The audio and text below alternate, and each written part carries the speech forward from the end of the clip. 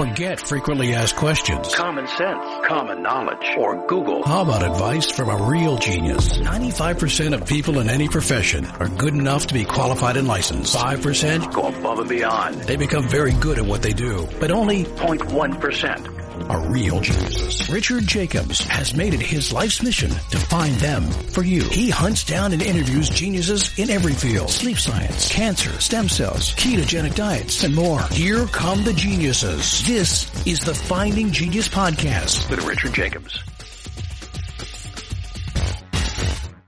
Before we begin, a note from our sponsor. I'm Richard Jacobs, Executive Director of the nonprofit Finding Genius Foundation and host of the Finding Genius Podcast. In late 2016, I was rear-ended at 65 miles an hour by a truck on the highway, which sent me off-road into a ditch. The impact of the collision gave me a concussion and other injuries. At the hospital, a CT scan showed that I had thyroid nodules, which turned out to be cancer. It was then, when I had a biopsy of my neck, that I realized even if I was a millionaire, I wouldn't want a second or a third biopsy due to the pain and the invasiveness of it. And appointments at that time for thyroid experts were 3 to 6 months out. And I was worried about dying now, even if that was irrational. So because of this, I've decided to raise money to conduct a literature review on steroids, on the causes of anxiety and depression, a condition that affects well over 50 million people in the United States and hundreds of millions worldwide. Our goal is to create a codex, a guide that reveals all possible treatments for anxiety and depression for people that live with the condition, or for loved ones that have it, as my wife and my son do. To find out more about our fundraiser, visit findinggeniusfoundation.org and click on current initiatives. And now to our guest. Hello, this is Richard Jacobs with the Finding Genius podcast, now part of the Finding Genius Foundation. A quick note about the foundation. We've started on our anxiety and depression massive review of peer-reviewed papers, of lectures, of books, of interviews, etc. The whole goal here is to create a low-cost or no-cost resource for people suffering from anxiety and depression and PTSD. So to find out more, go to findinggeniusfoundation.org. And today, my guest is Gabe Howard. He's an award-winning podcast host, an author, and a sought-after speaker. I wish I was an award-winning podcast host, but oh well. In 2003, he was diagnosed with bipolar and anxiety disorders after being committed to a psychiatric hospital. But he hosts the weekly Inside Mental Health podcast for Healthline Media, and he's an author of a funny book, Mental Illness is an Asshole. I love the title, and other observations. He's been in numerous publications, including Bipolar Magazine, WebMD, Healthline.com, and the Stanford Online Medical Journal. He's been a guest on many podcasts, and now one more as of today. So, Gabe, thank you for coming. Hey, thank you so much for having me. I really appreciate it. Yeah. Well, if you would, it seems like you're offering some details about your personal life. I hope it's okay, but would you tell me a little bit about your journey with mental health? What's going on with you? Yeah, so I live with bipolar and anxiety disorders, and I found out about this after I was committed to a psychiatric hospital. Before then, I thought that everything that was happening to me was just quote unquote normal. I was born this way, right? So I just thought this was part of the natural human condition. And I don't think I really need to tell anybody that we don't really do a good job of discussing emotions and mental health and learning about mental illness. It's just not really an open dialogue. And it certainly wasn't in my family or in the people that I hung out with. So I thought about suicide as far back as I can remember. I mean, I never remember not weighing the pros and cons of life and death. And once again, I just thought it was normal. And everything that was going on with me that were symptoms of a larger illness, disorder, problem, I just dismissed as, life. And of course, what happens if you have an illness and you leave it unchecked, it just gets worse. It got worse and worse and worse. And I'm so fortunate that I ended up in a hospital because I could have ended up in just a much worse place. And obviously I'm I could have ended up dead, right? I mean, but I also could have gotten arrested. I could have ended up in jail or prison, or I could have done something. I did a lot of things that I regret, but I could have done way, way worse considering it was a mess, Richard. It was a mess. Well, I mean, it may be obvious or stupid, but what happened to let you know? Is that what did you not see was going on with your behavior before you were committed? So the thinking about suicide is obviously a big one. Most people aren't legitimately doing a pro and con list for life or death, right? And by thinking about suicide, I mean, like, I would say, I think I'm going to end my life, and this will just be such a relief to my mother. And I thought about it just exactly how I just said it right there. I think my mom would be thrilled if her son died. Yeah, I think she'd like that. And that's obviously just bizarre thinking. But putting that aside, bipolar disorder is a spectrum illness, right? It's the highs and lows that most people are familiar with. The highs are like godlike mania, consequence-free environment, do whatever you want, tomorrow doesn't matter. You are the center of the universe. And then, of course, suicidal depression is where you're garbage and your mom will be thrilled if you're dead. And then everything in between, it does kind of vacillate along that spectrum. When I was manic, I would spend all my money. And then I couldn't make rent. I'd quit jobs and tell people off. And I mean, just all kinds of, pardon the pun, crazy behavior. And depression, equally damaging, because I wouldn't quit the job, I just wouldn't go. And all of these things, they make life really, really difficult, especially if you're around people who don't understand what's going on. And of course, how could they? I didn't even know what was going on. Because as far as they're concerned, I'm just lazy, or I'm just an asshole, or I'm unreliable, or I lied to them, or I broke a promise. So I lost all my friends. My family was mad at me. There was just, and I could just go on and on and on. But I mean, how would you respond if you were in that mode and someone confronted you and they said, "Gabe, what the hell's wrong with you? Blah, blah, blah. What's your problem?" Like, how would you have responded historically? So if I was manic, I would have been like, "What the hell's wrong with them? You have no right to challenge me. I am the great Gabe." I probably wouldn't use those, like I wouldn't have used that inflection or actual words. But what would go through my mind is, who do you think you are? Who do you think you are to challenge me? I had my reasons. You don't have any right. You don't know my life. I think of every god-awful meme that you've ever seen on the internet that people use to justify bad behavior. That would all go through my thought process. And I would think, I'm better off without you. I don't need you. And of course, when I would be normal, when I'd be like at the center of that spectrum, I'd be like, oh man, I really miss my friend. Now let's go to depression. I probably wouldn't have had any conversation whatsoever, because they would have tried to call me, banged on the door, and I wouldn't have answered it. And once again, I'm inside just clinging to life. And as far as they're concerned, I don't even have the time for them. So there just wasn't a lot of breaking through. It really didn't matter what people said or did to me. The illness made it very difficult to face and process. And the key to understanding what's going on is this ability to process it, right? And since that was the part of my brain that was highly compromised, I just couldn't process it at all. So I was mostly just confused. When you were manic, you said, you would come to the defense of yourself immediately and, pretty strongly. What happens when you were the other side of it? I guess when you were down and someone said to you the same thing, "Gabe, what the hell's your problem?" How would you have responded then? If they could get through to me, right? I mean, and by get through, I mean, like, actually have this conversation with me, I just burst into tears. I'd start crying. I'd feel awful. I mostly avoided all of these people so they could never actually have this conversation with me. But, you can't avoid everybody, right? Your mom's got a way of getting in. And I would just start crying. I knew that I hurt somebody that I loved. I wouldn't have any understanding as to why. And then I'd fake it. That's the thing that I probably want people to take away the most. My mom would say, "You did something wrong." I would have no understanding of what I did wrong, but I could recognize that my mother was upset.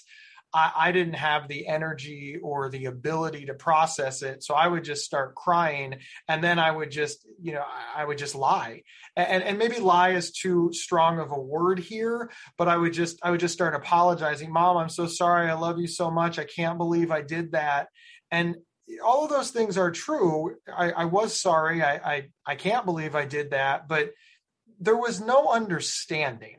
And that's the part that I want people to understand. In these moments, people would tell me that I did something, and if I could remember it at all, I probably remembered it differently. I didn't understand what they were. There was no meeting of the minds. That's really the best way to state it. That's really interesting. I've spoken to a number of folks that are depressed, and people in my family are too. When they're super depressed, I've heard people say like they can't remember and their memory's affected. But when they're at a medium level, they do seem to remember and understand that they're depressed and it's affecting other people. But manic bipolar seems to be different, where like you're saying you literally didn't remember what you did or didn't understand. Like when you look back, does it make sense that you couldn't understand, or like how do you see it now versus when you were in it? Before we continue, I've been personally funding the Finding Genius podcast for 4.5 years now, which has led to 2,700 plus interviews of clinicians, researchers, scientists, CEOs, and other amazing people who are working to advance science and improve our lives and our world. Even though this podcast gets 100,000 plus downloads a month, we need your help to reach hundreds of thousands more worldwide. Please visit findinggeniuspodcast.com and click on Support Us. We have 3 levels of membership from $10 to $49 a month, including perks such as the ability to see ahead in our interview calendar and ask questions of upcoming guests, transcripts of podcasts you're interested in, the ability to request specific topics or guests, and more. Visit findinggeniuspodcast.com and click Support Us today. Now back to the show. So just to clarify a quick point, if you're at like medium depression, you do remember it. You have more insight into what's going on, but generally the damage isn't as bad because instead of just not showing up, I would cancel, right? So the stakes were lower, for lack of a better word. The thing that they would be mad about is, well, Gabe canceled an hour before the party. But because I was at medium depression, I was able to fire off that text or, pick up the phone and leave that voicemail, right? Whereas super depressed, I just didn't show up and I didn't answer the phone when they'd call, that kind of thing. So it's not black and white, to your point. As far as the other bit of information, of course, it's not unusual not to remember these things, and it's certainly not unusual to remember them differently than they happened. First off, as I'm fond of saying, you can line up 10 perfectly mentally healthy people, all have them watch the exact same thing, and all 10 of them will experience it differently. And that's in the best of circumstances, the best mental health, the best everything. So you start compromising your brain. It's not unusual that either you're not going to remember because you just weren't in the space to remember. You were focusing on something else, probably something like, clinging to life, hanging on, managing. Just, you got a lot going on when you're sick. Or once again, think of the 10 mentally healthy people that experience things differently. Well, I was not mentally healthy in those moments, so I experienced it really differently. Perhaps the reason I didn't show up is because I perceived my mother saying, "Hey, can you bring a bag of chips to your to the party?" As my mom saying, "Well, you never contribute. You're so worthless. The only thing you're good for is this bag of chips, you freeloader." And that's not what she meant at all, but my brain is compromised. Yeah, you would literally interpret a remark that differently? 100% of the time. 100% of the time.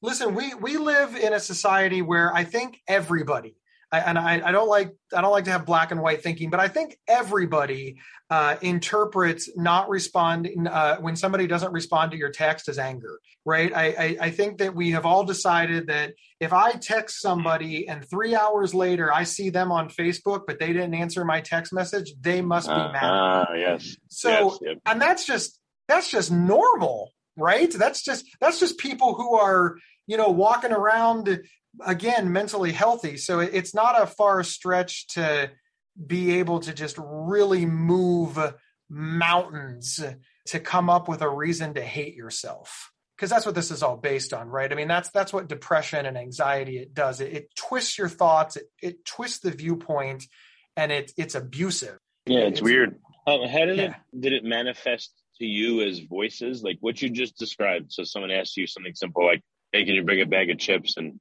you think all these different things. But literally, how did you experience it? Did you hear it talking to yourself, or like, what are the different ways you heard that or seen that people experience this kind of manic depression? If you like this podcast, please click the link in the description to subscribe and review us on iTunes. So I had delusions. So it's not voices, it's the feeling of, and my delusions were demons. There were demons following me around. They were hiding under the bed. They were hiding in trees. They were following me to work. They weren't talking to me like words.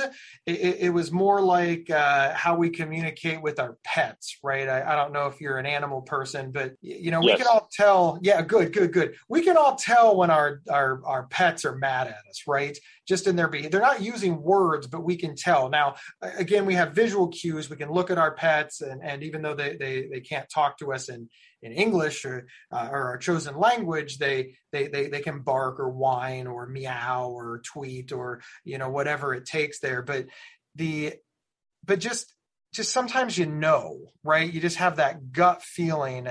I should probably spend some time with my pet because they're feeling neglected. And you're not sure why you know this, but ask any animal lover, any pet owner, and they're like, I know it. Well, how do you know? I don't know. I just know.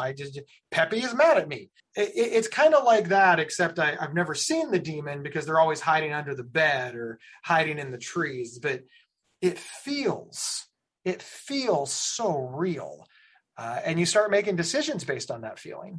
Wait, so you literally thought that demons were trying to influence you, or like what were your thoughts about them? I thought the demons were trying to kill me. And I thought the demons were trying to hurt my loved ones. And if they weren't trying to kill me, I thought that they were messing with me, trying to get me fired from my job, trying to get the people that I loved to leave. I thought that they were trying not only to influence me, but also the people around me. I had a girlfriend at the time, and she stayed at my apartment when I went to work. And when I came home from work, she had to go. Now, listen, this was years and years ago, and she just literally had to go. We had dinner, and she's like, "Hey, I don't want to spend the night tonight. I've got to go." I spent that entire night crying because the demons had convinced her to leave me. She didn't leave me. None of that happened, but she had spent the day at my apartment. So therefore the demons were able to convince her that I was garbage and that she should leave. And when dinner was over and she was like, "Hey, I need to go back to my apartment. I got to feed my cats. I'm going to sleep at home tonight." I was like, "Nope, that's the end of it. She's breaking up with me." Demons convinced her, based literally on nothing. So how have you seen that other people experience these kind of interactions? You gave your way, which is probably very common, but what are some other ways you've learned? People experience this in all kinds of different ways. I would say that there's probably as many ways to experience this as there are people. There's obviously some common threads, right? When we talk about being nervous, everybody experiences being nervous differently, but for some reason we all agree that there's butterflies in the stomach, right? I mean, everybody who gets, anxious or nervous about something, it's like, "Oh, you got the butterflies?" Yeah, I do. But the experiences differ from there. One of the things in bipolar disorder is this whiplash effect of emotion. 1 minute you're king of the world, and the next minute you're garbage, and the next minute you're perfectly centered. 1 minute you have control of your thoughts. 1 minute you don't. 1 minute you can remember everything that's ever happened to you, and the next minute you can't remember a minute ago. And we all sort of have that in common. What really differs is how we adjust to it and how often it happens to us. For example, we talk about mood swings, going from the highs to the lows. Some people that happens very gradually over a couple of days. Some people have rapid cycling where they'll literally experience multiple mood swings in the same day or even hour. I have mostly rapid cycling where I would go from highs to lows relatively quickly. Now, that's not always in the same hour, but generally my moods didn't last more than a day. I'm going to be very clear, that's not always the case, but the way that I reacted to it, because it happened so quickly, was just like this whiplash effect. I just said and did whatever it took to get me to the next moment because it was going to change. Somebody who experiences mood swings that are much slower, maybe they're happy for a couple of weeks. they're able to make better decisions because, of course, they have control of their faculties for multiple days versus somebody who only has control of their faculties for multiple hours. So you said you ended up being committed. What were you thinking? And like, who committed you, first of all? And what were you thinking when that first happened? Were you bewildered? And what happened? Yeah. So the woman that I was casually dating who didn't want to spend the night at my apartment because the demons convinced her not to. Again, that's obviously not what happened, but that's what I thought. She started to pick up on some things. She started to realize that, something was up with this guy. And the thing that she started to pick up on was that I was showing, suicidal ideation. She was afraid that I was planning a suicide, which she was right. And she knew what to do, which was very fortunate to me. And she walked up to me and she said, "Hey, are you planning on killing yourself?" And I had no reason to lie. I thought this was normal. I thought this was, I said yes. And she took me to the emergency room. That's long story short, she figured out something was wrong, acted on it because she knew how to act on it, and got me the help that I needed. Once I was at the emergency room and they evaluated me, it was all over from there. I was committed that night, and I got a diagnosis, and I started to get help, and I started to get care, and that really, that was the beginning of wellness for me. And even from that day to the time I reached recovery took 4 years. It took a very long time from the time that I finally figured out something was wrong until I was able to get everything under control. So if I knew someone that was, bipolar, and I said, this person, can you talk to them for me? Do you think you could get through to them because you understand maybe what's going on with them more than I would? So that's always one of those difficult questions, right? I'm a really big believer in peer support, and we see peer support play itself out in so many ways in our society, from the best example, which is Alcoholics Anonymous or Narcotics Anonymous, where, peers literally support each other. Other people with alcohol and addiction issues come together to support other people. But we also see it play out in, sales conferences, right? A bunch of salespeople get together and they all support each other, exchange ideas. We see it in real estate. We see it in, that's what a conference is, right? It's a bunch of like-minded people getting together to support each other and share ideas. So the first easy answer is, in some ways, yes. I think that I definitely would be able to maybe spot trends faster than somebody who has never lived with bipolar disorder or any mental illness. But I also want to point out that in some ways, no, because I'm just a stranger, right? I walk up and say, "Hey, I think maybe you have X, and even though you've never met me before, you should take major medical action on my behalf." That sounds sketchy, right? Right. I guess it's a difference between gaslighting unintentionally and actually helping. I definitely recommend like that two-pronged approach, right? If you suspect something is wrong with your friend and you've tried talking to them and you haven't gotten anywhere, it's definitely reasonable to seek help outside. And I think that many people don't. They're like, "Well, I tried talking to him and they got mad, so I gave up." And that's understandable. I understand. I get it. I've gotten in fights with people. I'm not pretending that I've never given up on somebody because I just don't want to deal with their BS. But one of the symptoms of bipolar disorder, of course, is this, anger and aggression and paranoia and, throwing up all of these barriers and walls and saying, "Don't you challenge me, get away from me." We're in some ways very weak when we're symptomatic, in that we just can't tolerate any sort of criticism or pushback, or it's very, very thin-skinned. So the symptom is the thing that makes people not want to help us. And the reason we need help is because of that symptom. So that's where it's definitely beneficial to, call in somebody else who can help you, whether it's a therapist, a doctor, a peer supporter. And there's all kinds of ideas, but I definitely think it's a partnership between the people who love the person, the person who's been engaged to sort of bridge the gap, and of course the person who needs help. We often leave out that third person. We're like, "Okay, well, we're going to save them. Okay, well, we got to involve them." No. It's us against them. No, it's not us against them. It's all of us working together to figure out what we can do to help that person. And there's no quick or easy answer. Have you gone through a lot of medical literature on bipolar disorder, and has anyone found any physiological underpinnings of why this happens?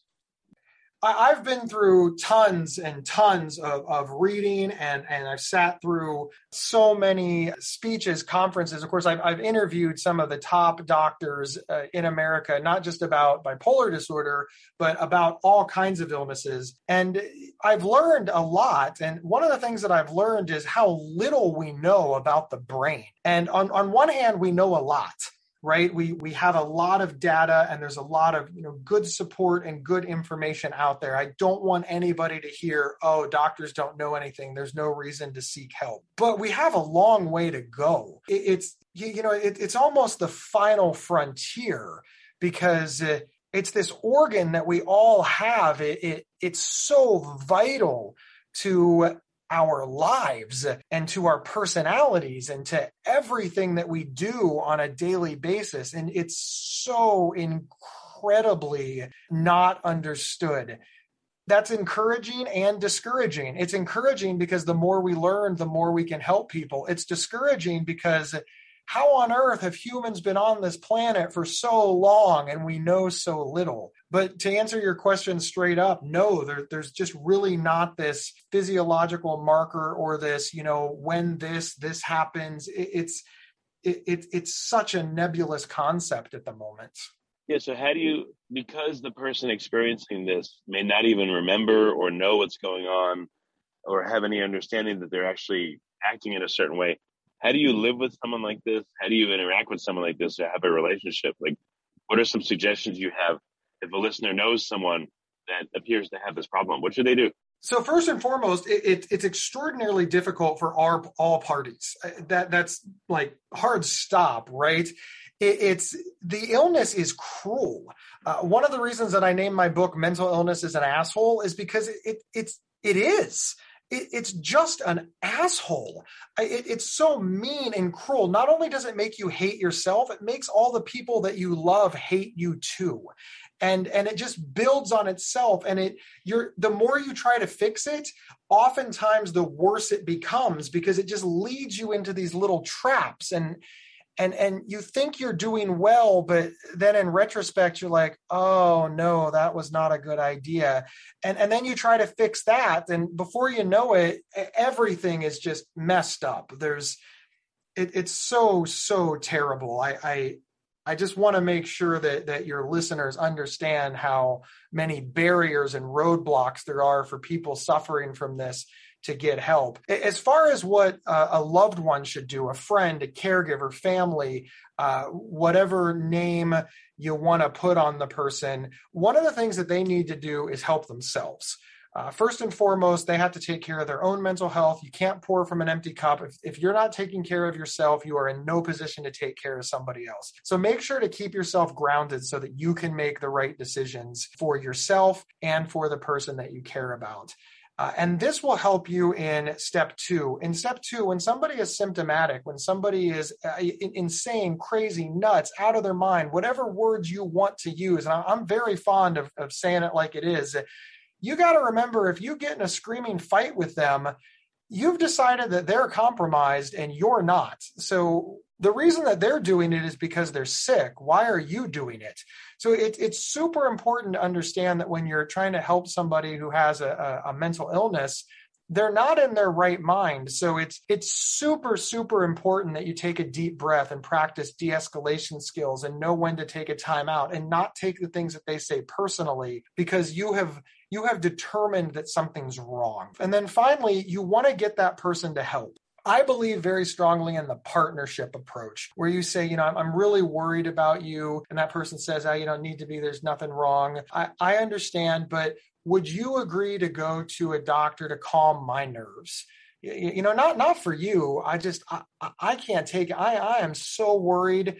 Let's just go see a therapist together, or let's go see our general practitioner together, because it would just make me feel so much better. It's not about you. It's about me.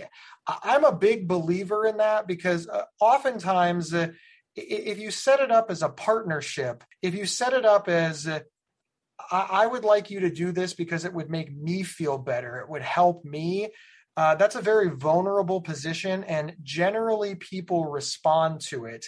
And then once you get to that third party, that expert can use their skills to help you get to step 2, 3, 4, and 5. Finally, and I want to say this because it's so important. So many people think that they can't help their loved one with mental illness unless they know exactly what's going on. They need to be able to say, oh, I believe that he has bipolar disorder with psychotic features and maybe some anxiety. So now I'm going to call it that. You don't need to know anything. In fact, it's better if you don't know anything. We don't have this in physical health. Could you imagine if nobody would take somebody to the doctor unless they knew what was wrong? It's like, oh, Richard looks sick. What's wrong with him? I don't know, but until I can figure it out, we're just going to leave him in bed. No, they just call up the doctor and say, hey, my friend is sick. What's wrong with him? Well, he can't get out of bed. And then that's it. That's enough. That suspicion is all you need. So often we wait until there's a crisis or until it gets really, really bad before we do any sort of intervention.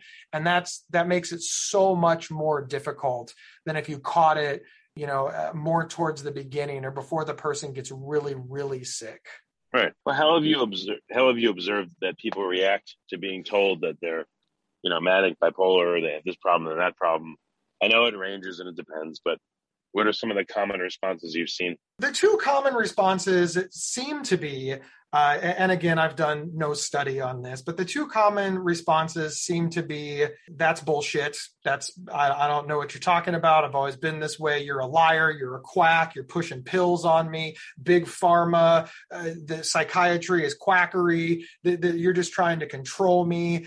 Just complete denial. 100% lockdown conspiracy theory denial. The second most common seems to be this sort of, okay, I definitely think that something's wrong and you definitely seem to be taking it seriously, but I'm scared and confused. I'm not saying that I don't believe you. I'm not saying that I do believe you. I'm saying that you might be onto something and I'm terrified, but I want you to be wrong. But I definitely am interested in more information, but I don't know. In rare cases, people accept it right out of the gate. I was one of the rare cases. They're like, you have bipolar disorder. I was like, what's that? They're like, this is bipolar disorder. I'm like, yeah, that fits. That just, the minute I read the little pamphlet, I've been like, yeah, this describe, wow.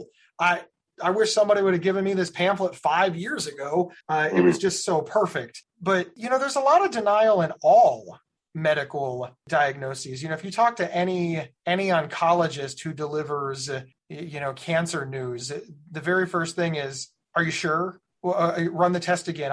The 7 stages of grief are very clear that everybody denies traumatic things. And bipolar disorder is a traumatic thing. Yeah, no, it makes sense. I don't know, like now that you've understood it, you've podcasted about it, you've interviewed people, you've learned a lot, where is the help going to come from? Like what do you think needs to be done to help people that are suffering from this? I really, really wish that there were vastly more resources available. One of the biggest problems that we have right now in America is that we treat this in crisis. We really want to wait until something really bad happens. And that is just terrible policy. I mean, just could you imagine raising children this way? That the only way that you will take sharp things away from children is if they cut themselves first, that there's no preventative care whatsoever of looking in the room and thinking, oh, I don't want my 3-year-old to pick that up, or, that they could pull that shelf off the wall. So I'm going to use that little strap to anchor it to be safe. No, we're not going to do anything until something really, really bad happens. Parents don't behave this way. Good parents don't behave this way. We as a society don't behave this way. For whatever reason, when it comes to mental illness, we really wait until something really bad happens before we intervene. And one of the things that needs to change is that we need to intervene sooner. We need to know how to intervene sooner. And there needs to be resources available for the person who needs intervene. I mean, just 16 to 24 is the average age of onset of serious and persistent mental illness. Your average 16 to 24-year-old doesn't have, money in the bank. They don't have good health insurance. They don't have careers. They're starting out their lives. They're struggling. They're in debt, right? They're still paying off the couch. And then somebody says, hey, you might have this medical problem. It's going to cost a couple of $1,000s. They're like, you know what? No, I can't afford that. And then I am so sad that people are deciding between having a place to sit their butt when they get home from work or medical care. I want to live in a world where you can have both. And frankly, I want to live in a world where you can also have a TV, a pizza, a nice car. Medical care should not be a luxury item. And medical care is a luxury item. And even in medical care being a luxury item, mental health care is like, that's like a Mercedes luxury item. That has to change. It has to change rapidly. So what, I don't know, it seems like there's a whole spectrum of, mental issues, I guess, ranging from sudden depression, if you got laid off from your job or you were, told you have cancer, to, chronic depression, to bipolar, to PTSD, et cetera, this whole landscape of mental conditions. What, I don't know, is there any advice for parents or friends or just people that know these, if they know someone and they suspect that they're having these issues, what would you tell them to do? How do they respond in a compassionate way? One of the things that we have to understand is that everybody has mental health, and therefore everybody can have mental health problems. Most people are mentally healthy most of the time, right? But all of us can experience a mental health issue. The most common mental health issue that people will experience is grief. Somebody that you love passes away. It is unreasonable to think that that person is going to be in their best headspace, their best emotional state, their best mental health state the day after their loved one passes away. And I think most people understand that. Now, mental illness, that's a whole, those are your chronic conditions, right? So, mental health would be equivalent to catching a cold or getting the flu, right?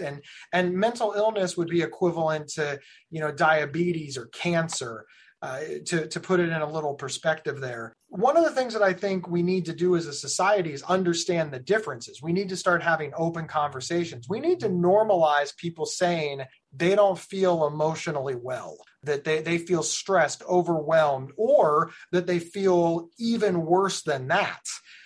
We need to learn the signs and symptoms.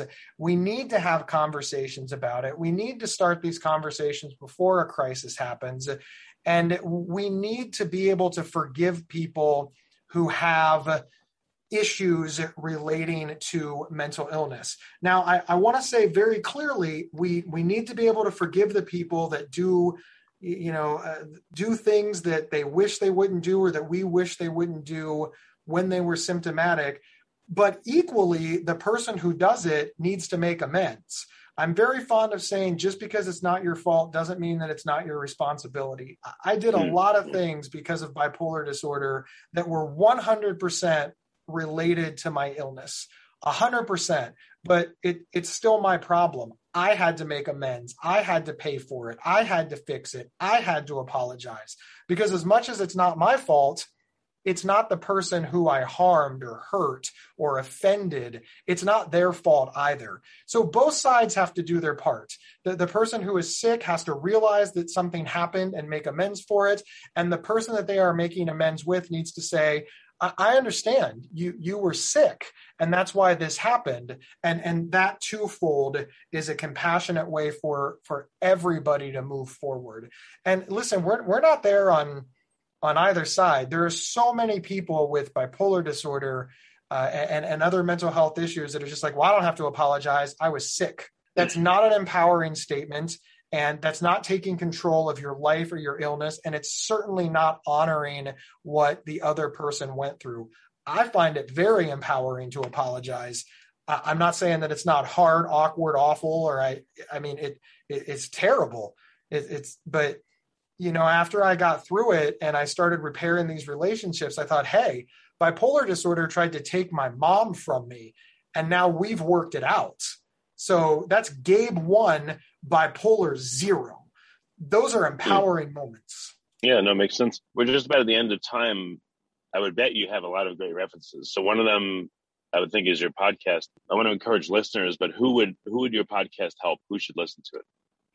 The thing that I love about my podcast is it's designed to take complicated, difficult concepts and move them down to layman's level, right? Like that's the goal. It's to get experts and celebrities and notables and people with so many letters behind their name, it takes me an hour and a half to introduce them and get them to share with us what's going on and what information that we need to know. Because listen, mental illness and mental health is complicated, and it becomes even more complicated when we don't have the ability to understand it. So the topics are wide ranging, from what is bipolar disorder to postpartum depression to my son has a mental health challenge to, rebuilding after the suicide of a loved one. If it is mental health related, that topic is probably in there. And what I love about it is when you get done listening, you will have foundational knowledge. You will not be an expert. Nobody should listen to a 25-minute podcast and declare themselves an expert on anything, but you will know significantly more when you are done than when you started, and you can use that information to ask questions, to evaluate more information, and to learn more and to help yourself. So I really think it's for everybody. But if you are an expert on the subject, that episode is probably not for you. Okay. Last question. So what's one resource for someone that interacts with someone that they suspect may have, manic or bipolar or severe depression? Is it a book? Is it a website? Is it a podcast? Like what's one resource? And then what's one for someone that's suffering that has a suspicion that something's going on, but they're not sure? So sincerely, if I've got to give one resource, that resource is going to be a therapist. So many people don't think that they need a therapist because it's their loved one. Like, no. I don't need a therapist. They do.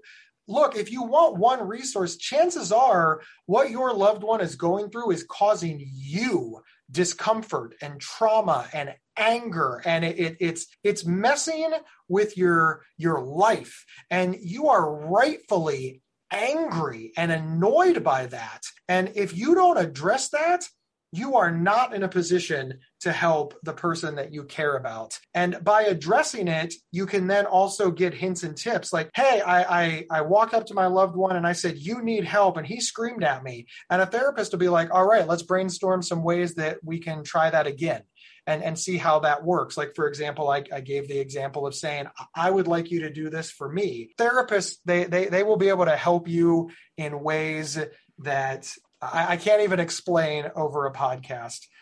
If you need something free, which is certainly understandable, I do think that Inside Mental Health is a great resource. It's absolutely free, and it's so many topics that there's definitely an episode out there pretty much for everybody in the last 5 years. The real answer, though, for both sides is you need more than one resource. I mean, imagine if you opened up a home remodeling company and somebody's like, okay, you get one tool. You'd be like, well, my company's going to fail if I can only have one tool. You need multiple tools. You need information like from a podcast or a trusted website. You need a therapist. You need friends and family. You need a book. You need to talk to each other. You need a support group. You need to keep an open mind. You need to admit when you're wrong, and you need to learn how to be better, because that's what's going to make us all better. But if you can only have the one, therapist. But if you can have like 1.5, therapist in the podcast. Very good. Well, Gabe, thank you for coming and explaining. And I mean, it's going to take time for me to get my head around this, and listeners too, but I think it's really helpful and useful what you covered. So thank you for coming. Appreciate it. Hey, I really, really appreciate it. You can also grab more resources over at gabehoward.com. The podcast link is there, social media links, and of course, that's where you can grab Mental Illness is an Asshole. I'll even sign up. It's a great book. Well, good. If you like this podcast, please click the link in the description to subscribe and review us on iTunes. You've been listening to the Finding Genius podcast with Richard Jacobs.